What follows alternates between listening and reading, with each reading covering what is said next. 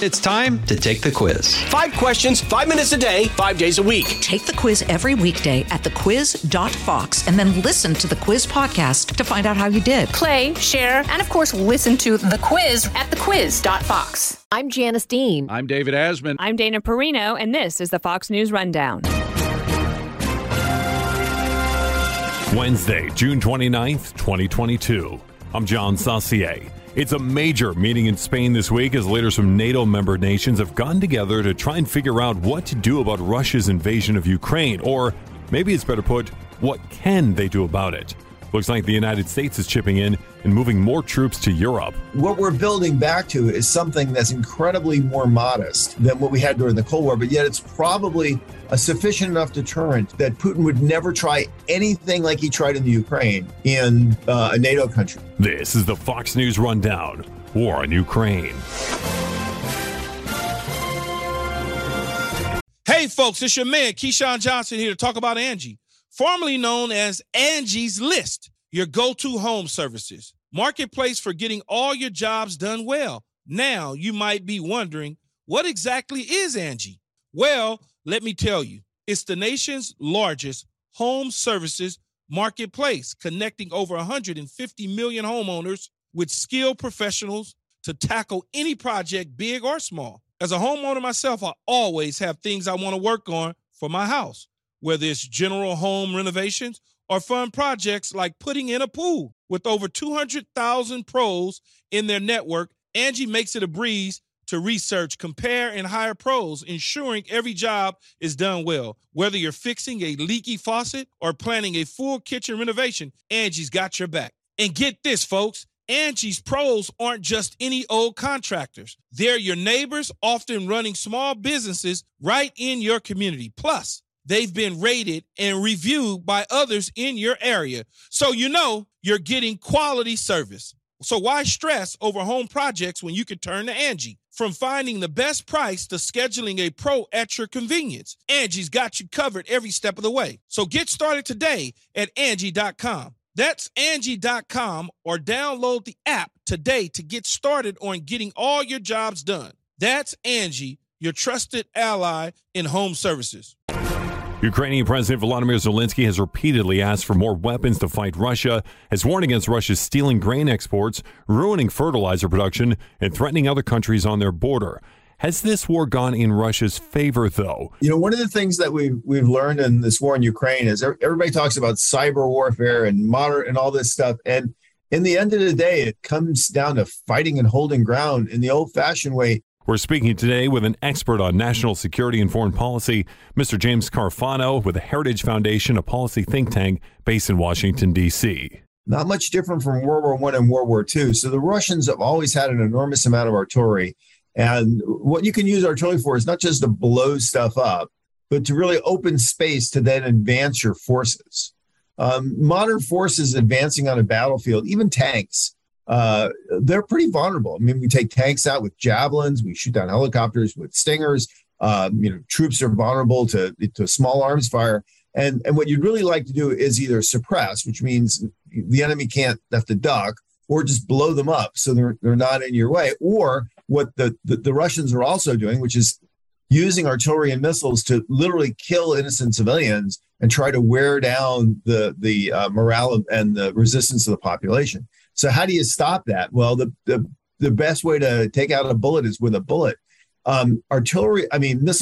Missile launchers like HIMARS, which is the High Mobility Rocket System, or MLRS, which is a mobile rocket system, or even mobile artillery that has GPS, are really good for this because you can do what's called shoot and scoot, which means if you find a target, you shoot at it and blow it up. And even if by the time they shoot back, because you can track the trajectory of an artillery or a missile through radar or even sound systems or even visually, but if the target's not there when you shoot back, then you just hit dirt. So these rocket systems are probably the most effective thing that Zelensky to have to take away the significant advantage that the Russians have in the fighting on the ground. Right, because the Russians have been using these long-range artillery to target, as you mentioned, civilian areas. And the way that the Ukrainian military has been effective is by getting close to these units to try and take them out. But if you don't have to get as close and you can take them out, that may be an advantage. Let's talk about the NATO summit going on in Madrid. President Biden obviously there, and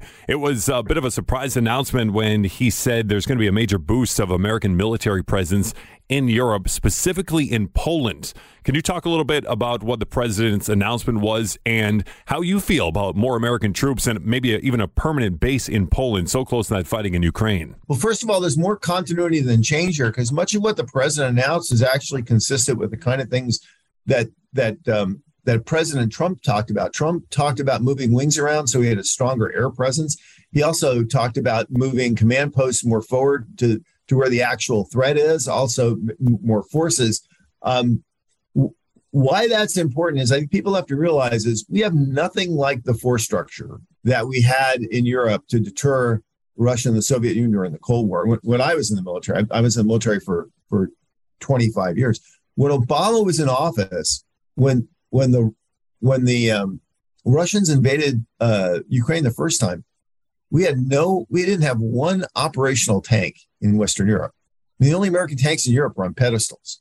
So what we're building back to is something that's incredibly more modest than what we had during the Cold War, but yet it's probably a sufficient enough deterrent to that Putin would never try anything like he tried in the Ukraine in a NATO country. Remember, the reason why Putin invaded the Ukraine was he didn't believe the Ukrainians can defend themselves, and he didn't believe anybody would come to their aid fast enough to make a difference.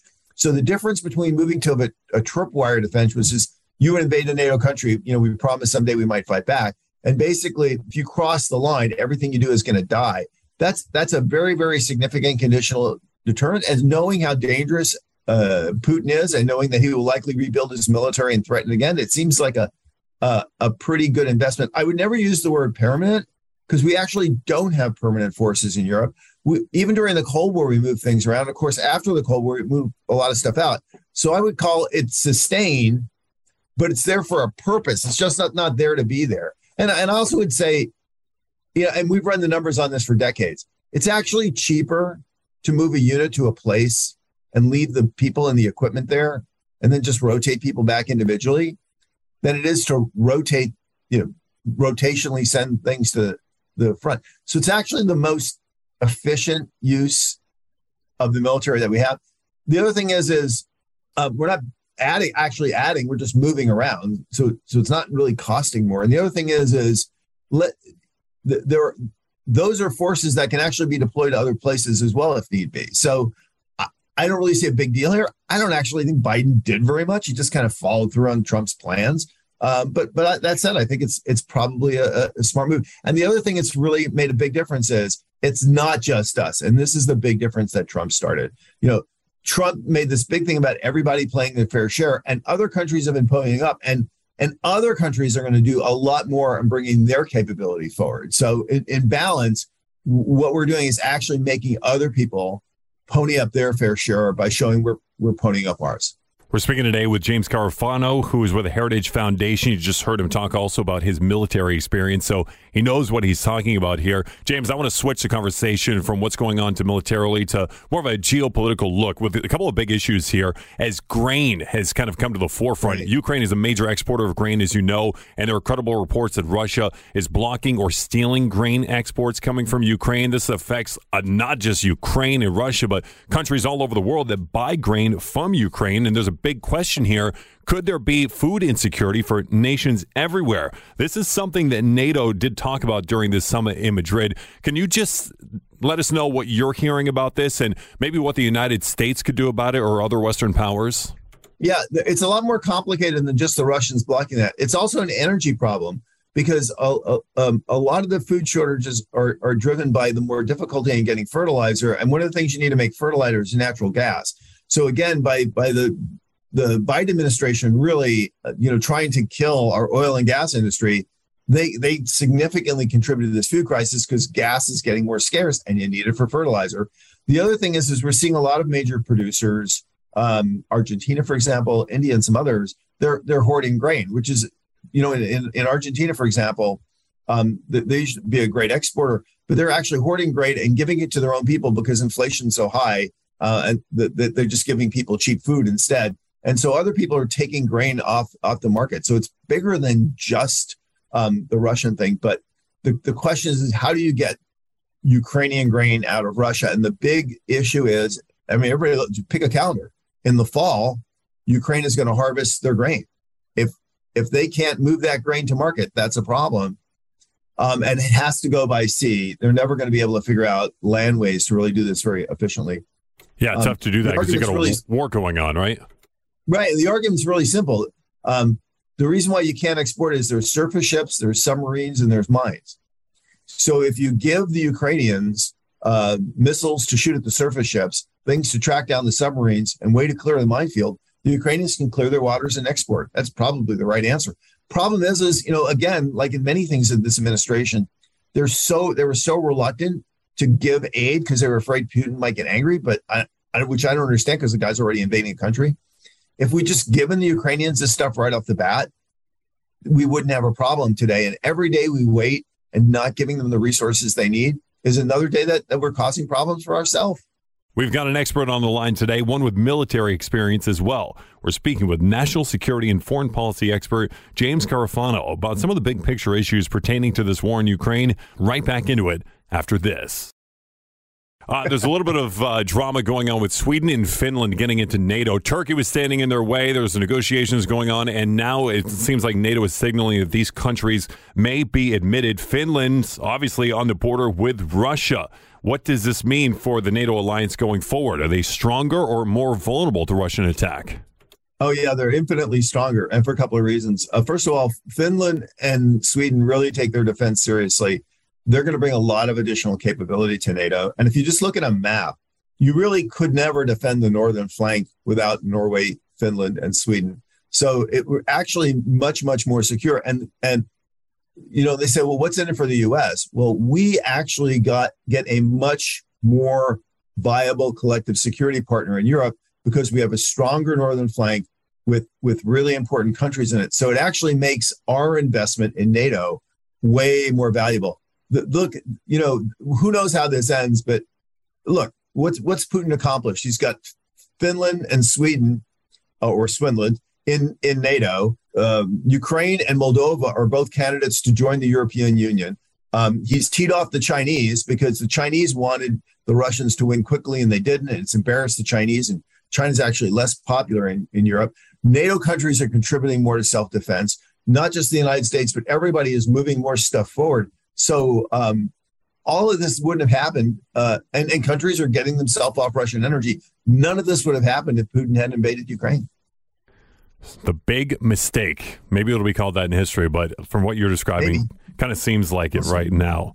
James Carafano with the Heritage Foundation, policy think tank based in Washington, national security expert and foreign policy expert as well. This guy knows his stuff, and just listening to you, I can tell that. Thank you so much for your time, and thanks for joining us here on the Fox News Rundown War in Ukraine podcast. Thanks for having me. I love the podcast, and I love what you guys do. You've been listening to the Fox News Rundown. Stay up to date by subscribing to this podcast at foxnewspodcasts.com. And for up-to-the-minute news, go to foxnews.com.